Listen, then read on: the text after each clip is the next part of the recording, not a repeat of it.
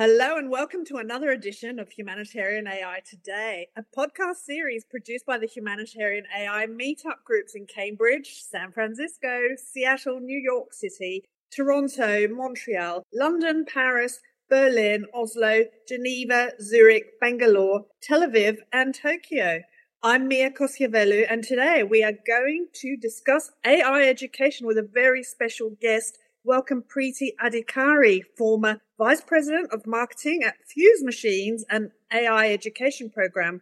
Welcome Preeti. Where are you now? Where are you joining us from? Thank you, Mia. I'm in New Jersey.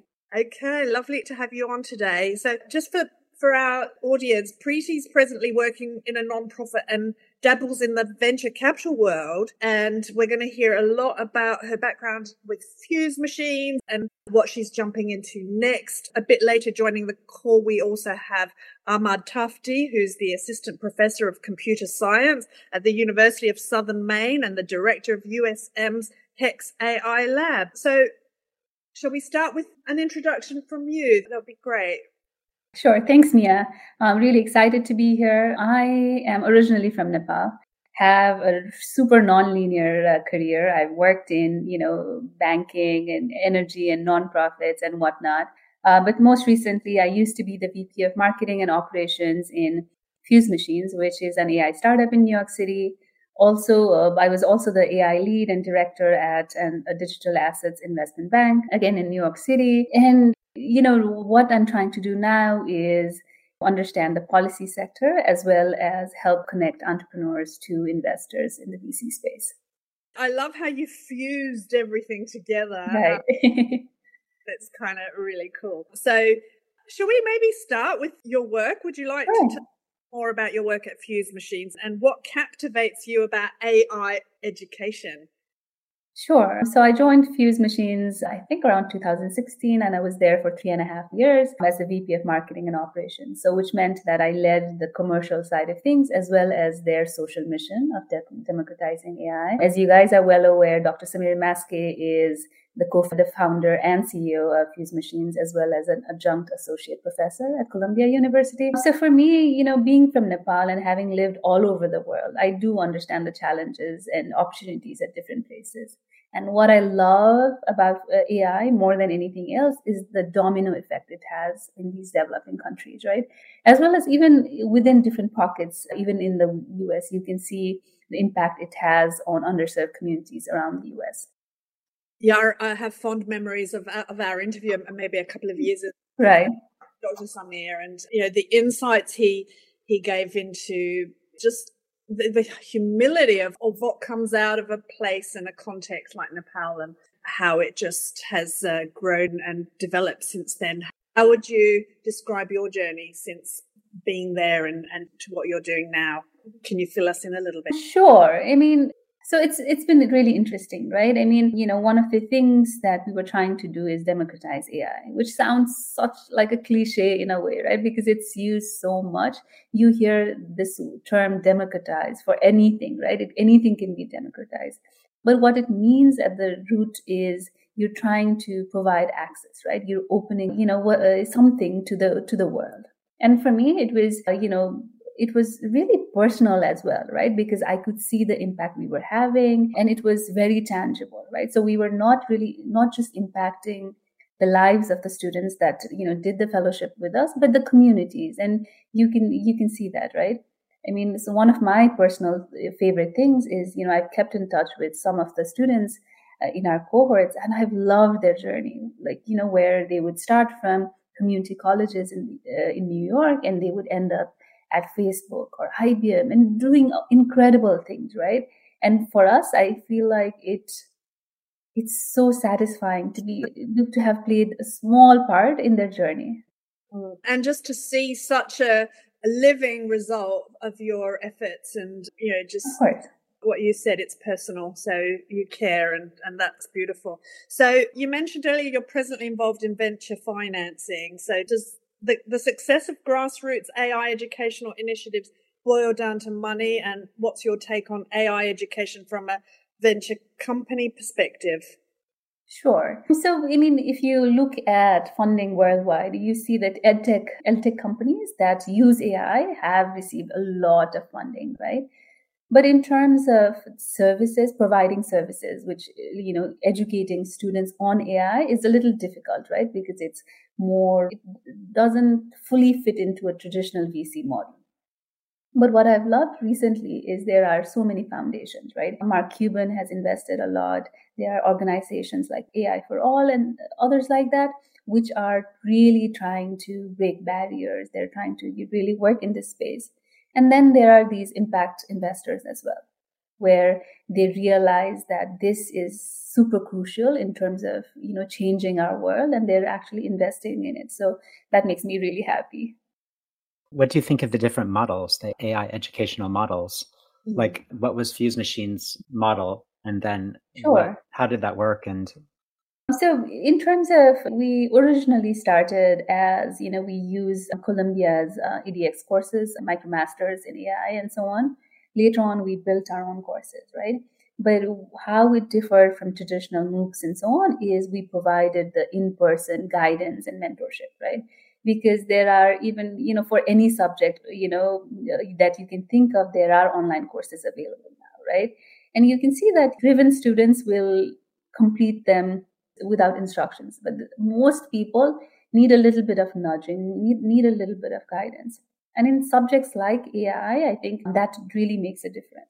So for us, what we actually did was we did a comparative study with Columbia University in terms of because it was their course that we were providing, in terms of completion rates for their overall course, as well as our completion rates.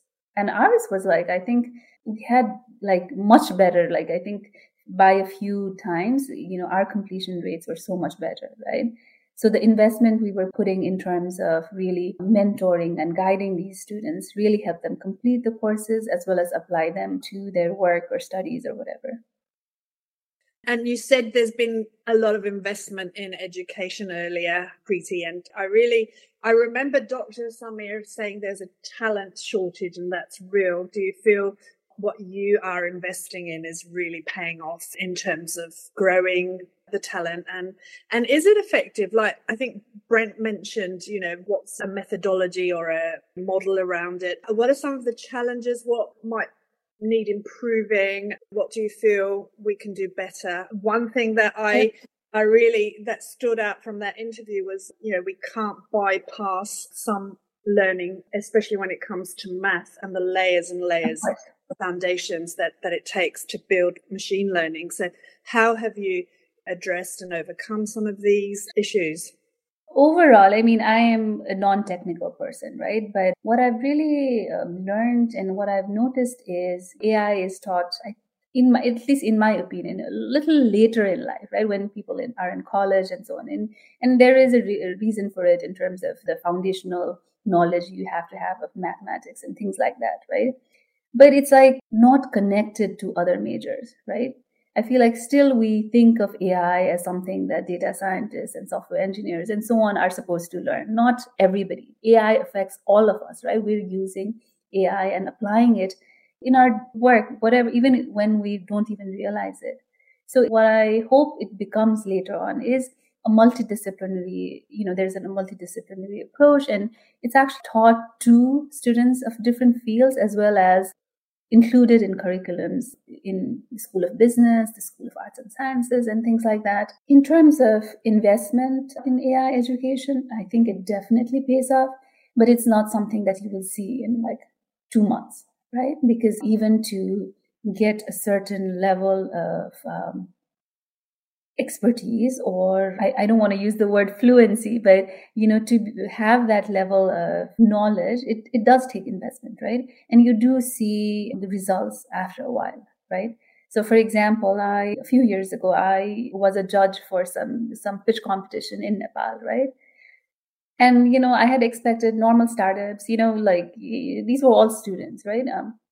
And the ideas were just so crazy in the sense of they had actually thought of using AI to solve local problems, like problems of pollution, problems of congestion, problems of delivery and whatnot, right? So what I love is when we actually open up AI education, we're changing these communities, right? It doesn't have to be, it changes the perspective of having somebody from the US actually going somewhere and trying to solve problems. It enables and empowers people in those communities to build solutions that actually work for them, right? So in terms of investment, definitely, it pays off, but it is medium to long term for sure. So I've got a question here a little bit more around the education initiatives that are advancing the field. So what initiatives have been tough? What have been sustainable? Are partnerships with universities the key? But, just maybe talk around partnerships that come with their own challenges. What's tough about the whole area that I know you're in the finance side, so maybe we'll hear more in a minute from the education side. And we've got our special guest with us that will be joining us, Ahmad Tufti, in a minute. So I'm not sure if that's a question for you, Preeti, or... Sure. I mean, I can give it a try, and Ahmad can definitely add his insights to it. Well, thank you. Sure. So, like I said, right, I mean, I think there's an opportunity for universities, definitely, because they do have the resources, they do have the expertise, right? What needs to happen more and more is that fusion of private and public sectors with academia, right? Because what also seems to be missing, and it's not just computer science or AI, but in general, there is a disconnect from what's happening in universities, the research, the top-notch, cutting-edge research they're doing, and that application in the real world, right? But if we are able to create that ecosystem where there is knowledge sharing, sharing of best practices as well as the expertise, then imagine the startups will spin out, right? That'll come out of it. Imagine the problems we'll face, and imagine also the talent pool that we can create. Absolutely. So thanks for joining us too, Assistant Professor of Computer Science at the University of Southern Maine. And did you want to maybe talk about some of the challenges facing AI education from your point of view, and maybe introduce yourself and tell us a bit of what you're working on? Thank you for having me. Let me briefly introduce myself. My name is Ahmad Tufti, and I am coming from University of Southern Maine, Computer Science Department. I am assistant professor at the University of Southern Maine, where I am also leading our efforts at HEGS-AI Research Laboratory. And HEGS-AI actually stands for Health and Explainable AI. So to get back to your question, what I have seen in my career in terms of artificial intelligence, so some of the challenges I can list in terms of education, the first challenge is that, we are still getting some sort of challenges in terms of validation and in terms of, how we can translate those kind of AI components into real practice to tackle real world problems. So in terms of theory, in terms of fundamental mathematical aspect, AI is pretty much mature. But in terms of practice, we still need to get together to brainstorm and have them actively test them, validate them actively, and then turn them into practice. So from the other side, it's not turning AI components into practice. When we are saying AI to practice, it means a lot of kind of components. One could be responsible AI. Responsible AI, we mean something like explainability, we mean something like the fairness in AI, and also security and privacy. So these are 4 different components in responsible AI, but for all of them, we should come up with some sort of description, explanation, clarify, what we actually mean by fairness, what we actually mean by explainability. And these are, like few kind of challenges we are facing with. And that would be great if we can, organize like a community from industry, from academia, get together and discuss these kind of subject matters. And I'll just add one point to Ahmed's excellent point, right? One of the things that I feel AI education is really, really important is because we're creating a diverse workforce, right? When we talk about ethics in AI and bias and so on, there's, some of the root causes have been the people that are building these AI systems are not diverse, right? They're just, very homogeneous in a way, right? So what we're hoping to accomplish from AI education is that as well, right?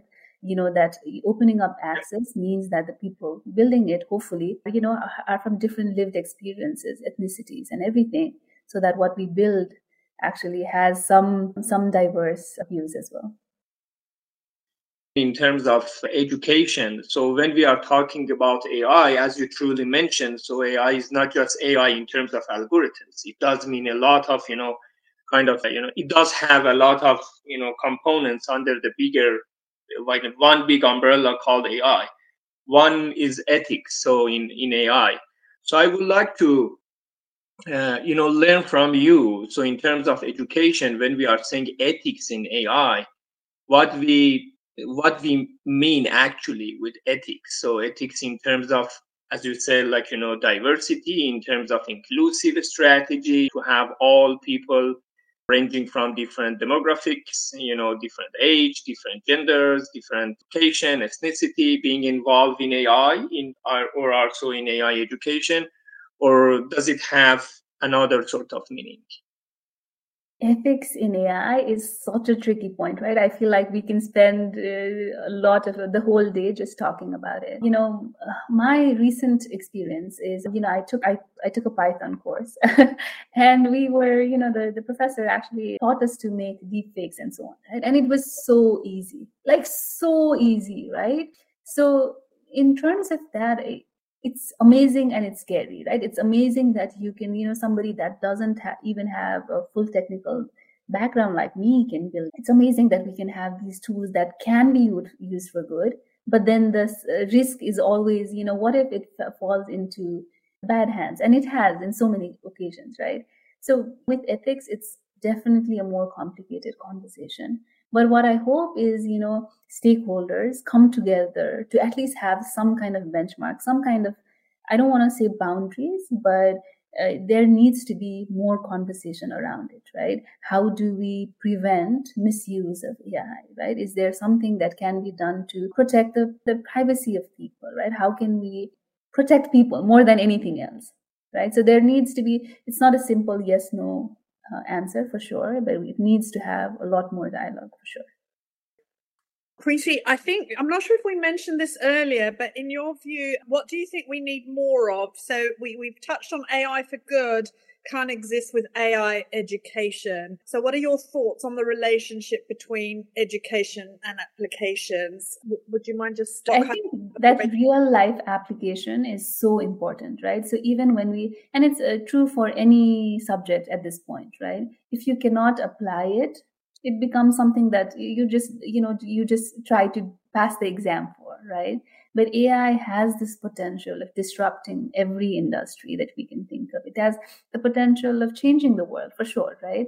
So my hope is that the curriculum includes apprenticeships and it includes real world application, so that it doesn't just become something that you learn in class, right? You have to be able to apply it in the real world. And if there is a cross-pollination of industry and academia and different sectors, right, I think that's going to help so that we know what's happening, where AI can be really used, what are entrepreneurs doing, and so on. So if there is a cross-pollination, it definitely will help. Yeah, and I just had this random thought as you were speaking about just education, in a wider sense, and the whole idea of responsible AI. I think education is the hope for humanity becoming a responsible humanity, so we can have a responsible AI as well. So I think those two can really help. AI on AI itself has told us what it sees, which is fascinating. I'm not sure how you're prioritizing this kind of framework, let's call it, in your sphere as a VC. How do you prioritize responsible AI?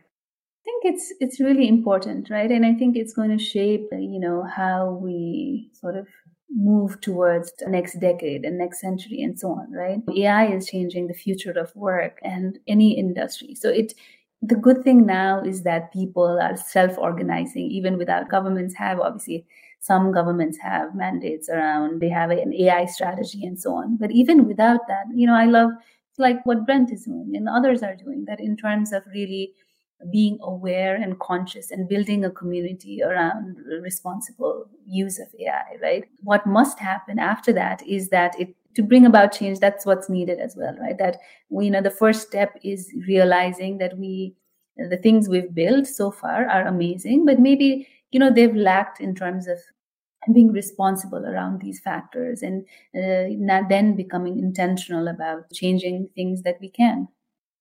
Indeed. And what Ahmad said before about from theory to practice, as we navigate this wave of what's going on, it's a super fascinating and very important time. Preeti, I know you have to go, but before you sign off, do you like to say anything in closing?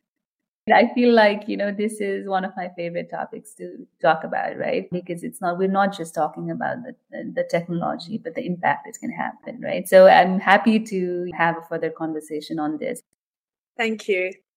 Before we dive into a closing question, Ahmad, we haven't really had a chance to explore this huge topic of theory and practice, which I'm an absolute geek over, and what you said earlier about the priorities of explainability, security, fairness.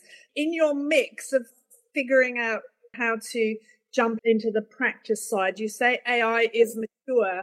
What else needs to be mature? Who do we look for guidance in this roadmap and exploration? So, good question. Let me put it in this way so I can come up with an example, like a real world example. So imagine, because I'm actively working on application of AI in orthopedic setting. And what I'm trying to say is application of AI in computational orthopedics to better understand actually complication after knee replacement or hip replacement using medical images. So one real world scenario or example I would like to talk about that is, imagine, for example, I am a radiologist and I am working in hospital A. So in hospital A, so we have different machines to generate X-ray images, to generate MRI images. And let's say, for example, after 2 years, 3 years, I would like to move to hospital A prime. So in another city, even in another country, right? So in that hospital, I will face with different sort of machines. So me as human, as a radiologist, as a domain expert, without any training, can still understand those kind of complications, right, in those images. So it doesn't matter I am working in hospital A or I am working in hospital A prime. But if we build, train, test, and validate AI components in hospital A, it's going to be challenging to have it with its current shape, to have it functioning very well in hospital A prime. So the reason why is that, so the machines, they are generating X-ray and CT images, they are pretty much different. So what I mean is that, so the image quality, the contrast, the brightness, the noises, the model of noises we will have in those images, they're gonna be different, meaning that we may need to develop two different AI components to tackle same problem within different settings. So this is one of the challenges, when we say we want to turn AI components into real world practice or into practice, so more challenges will come up, more challenges will show up. So this is one example, right? So we don't want, end of the day, we don't want to make 2, 3, 4, 5 different AI models to tackle very same problem, right? So we want to make so to me, I am always thinking about a kind of giant model, right? So what I'm trying to say is that a very giant generalized AI component that can understand image modalities, differences, discrepancies, in those at least images accurately, precisely, efficiently, and come up with some sort of results. So with this example, I just wanted to just quickly demonstrate very simple problem. We will get into that if we want to turn AI into practice. Yeah, that's such a, what you said, giant area, and diagnostic is what I got out of this. Just taking lots of information and not being totally linear. Is that what you're saying? Yeah, that's very true, Mia. So it's not all about diagnostics. It's also, about segmentation, measurement, and also prediction. It's not all about descriptive analysis. It could be also about predictive analysis. So imagine, for example, I, as a patient, I am having a knee replacement. And this is, better than me. So knee replacements, they are some sort of metal. So there is a list of concern for long-term safety of a knee replacement due to some sort of metal debris that can come to the blood and may cause some sort of cognitive decline, right? Or maybe heart failure. So, these are real challenges we want to solve. We want to cope with that in terms of health informatics, in terms of computational orthopedics. So again, in terms of problem setting, it seems feasible, it seems doable to develop AI. But when we get into that, so we will see it's not easy. It's challenging. Again, it's not all about explainability. So it's all about responsible AI, right? So how we can build responsible, giant, large-scale AI model that can tackle different problems and be safe, trustful, kind of fair strategy at the same time. Ahmad, so we're actually going to be speaking with you again towards the end of the month with Preeti, and we're going to speak about AI education and give us a little preview of what AI education means to you and how do you take, developing these three models and how do you involve students in that process and teaching them how to approach these problems and solve them and contribute to applications. Give us a taste of what we're going to talk about. Yeah, so AI education is a very actually hot topic. To me, there is still a pressing need to develop workforce, right? For kind of, financial, economic, kind of social development for our country and also for different states we have. Even in terms of education of AI, one of the things I'm really serious about that when I'm teaching AI in terms of impact. How, let's say, for example, we developed like an intelligent agent as a vacuum cleaner, like a intelligent robot that can do the home cleaning or that can assist us or assist visually impaired people to understand different signs across hospitals, across the street. But the impact and actually, so the technology is one part of that. The theory and algorithms is one part of that. But the impact we can have for the community, so for example, for visually impaired people, for students, for, health informatics, this is one of the things I'm really serious in my classes when I am teaching AI. So I would like to have my students see very far in terms of application, how they can provide more meaningful implementation to the community. This is one of the aspects of AI in terms of education I'm really interested in. I'm curious to hear a bit about the mix of students taking classes in AI. So I am having at the moment in this semester, I am also teaching AI. So this semester I have about 20 students. They are all graduate level students and also like a senior level kind of students. And this semester, I don't know, for whatever reason, all of the students I have, they are male students. I don't have any female student in my class at the moment. So I don't know. So maybe this is something in our department or whatever, but moving forward, I would like to see more diverse set of students in my classes in terms of ages, in terms of genders. And they are all from Maine state, I believe. And in the curriculum, do you have a chance to go across different disciplines, or is it multidisciplinary? Do they get a chance to sort of go outside that bubble, or is it, as academia sometimes is, a bit of a side? How would you describe it? Yeah, thank you. Good question. So I actually go through this phase. So I will have, core AI components, including fundamental algorithms in AI. For example, solving problem by search. This is a very long-standing topic in AI, problem solving by search, and then uncertainty, and then probability. So this is the core functionalities of the AI course. And then I am trying my level best to add some additional layers to it in terms of application. So I am teaching application of AI in medical image analysis, application of AI in natural language processing, application of AI in robotics. 3 different kind of branches in terms of AI and its application in different domains.